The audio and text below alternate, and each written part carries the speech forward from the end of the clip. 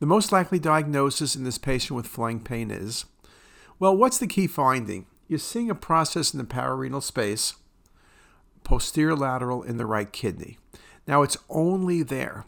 So then you have to think about what gives you focal processes. Well, extramedullary hematopoiesis and Ernheim chest, they can both involve the perirenal space, but it's typically going to be bilateral and it's typically going to be surrounding the entire kidney.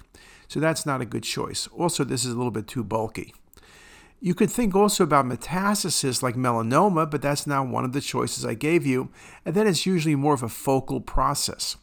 A perirenal bleed is a consideration, but I don't see any sequela of a biopsy. I don't see changes in the soft tissue. I don't see a defect in the kidney. So although that's possible, that's not the best answer. The best answer is lymphoma.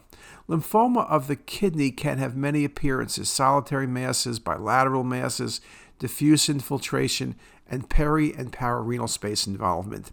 And the best answer in this case was lymphoma.